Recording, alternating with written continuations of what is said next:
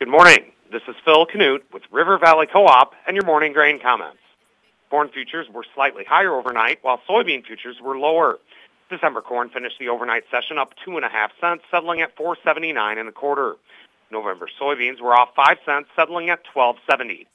In the outside markets, as of 7:30 a.m., the U.S. dollar index is up 380 points, trading at 106.553.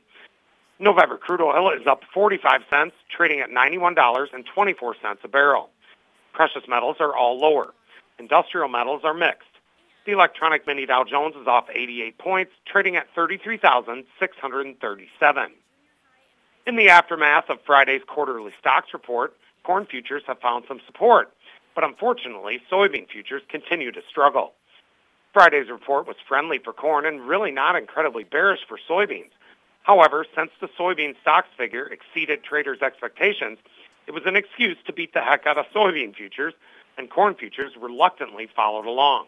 Not to say that other quarterly stocks reports are unimportant, but Friday's report was in a class of its own, since September 1st stocks figures also serve as the final carryout figures for the previous crop year.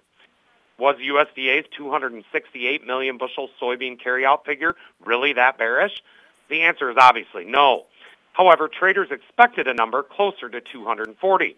So this adds additional bushels to the 2023-24 carry-in figure that the trade was not expecting. Normally, this slight of an increase to a carry-in number would not necessarily be that big of a deal. But this year is different, given the struggling export program. Brazil has ample supplies to take care of China and the rest of the world through at least the end of November at a discount to U.S. values. And low Mississippi River levels are throwing a wrench in the ability for the U.S. to ship much of anything via the traditional Mississippi River system. On Friday, the fund sold 10,000 contracts of corn, sold 7,000 contracts of soybeans, and sold 10,000 contracts of wheat. They are now estimated to be net short 169,670 contracts of corn, net long 17,930 contracts of soybeans, and net short 118,420 contracts of wheat. From a chart perspective, December corn finds initial support at 475.5, Friday's low, followed by last week's low charted on Monday, 473.75, and then the 2-year contract low charted 2 weeks ago, 467.75. Initial resistance is at the 4-week high charted on Friday, 490, followed immediately by the high for the month of September, charted on the 6th, 490.25, and then 499.5. The 6-week high charted on August 29th. November soybeans charted a new 3-month low overnight, 1265.75.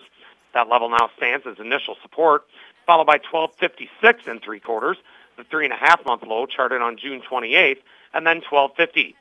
Initial resistance is at 1274.5, the overnight high, followed by the psychological $13 mark, and then 1317, last week's high charted on Wednesday. Opening calls are mixed.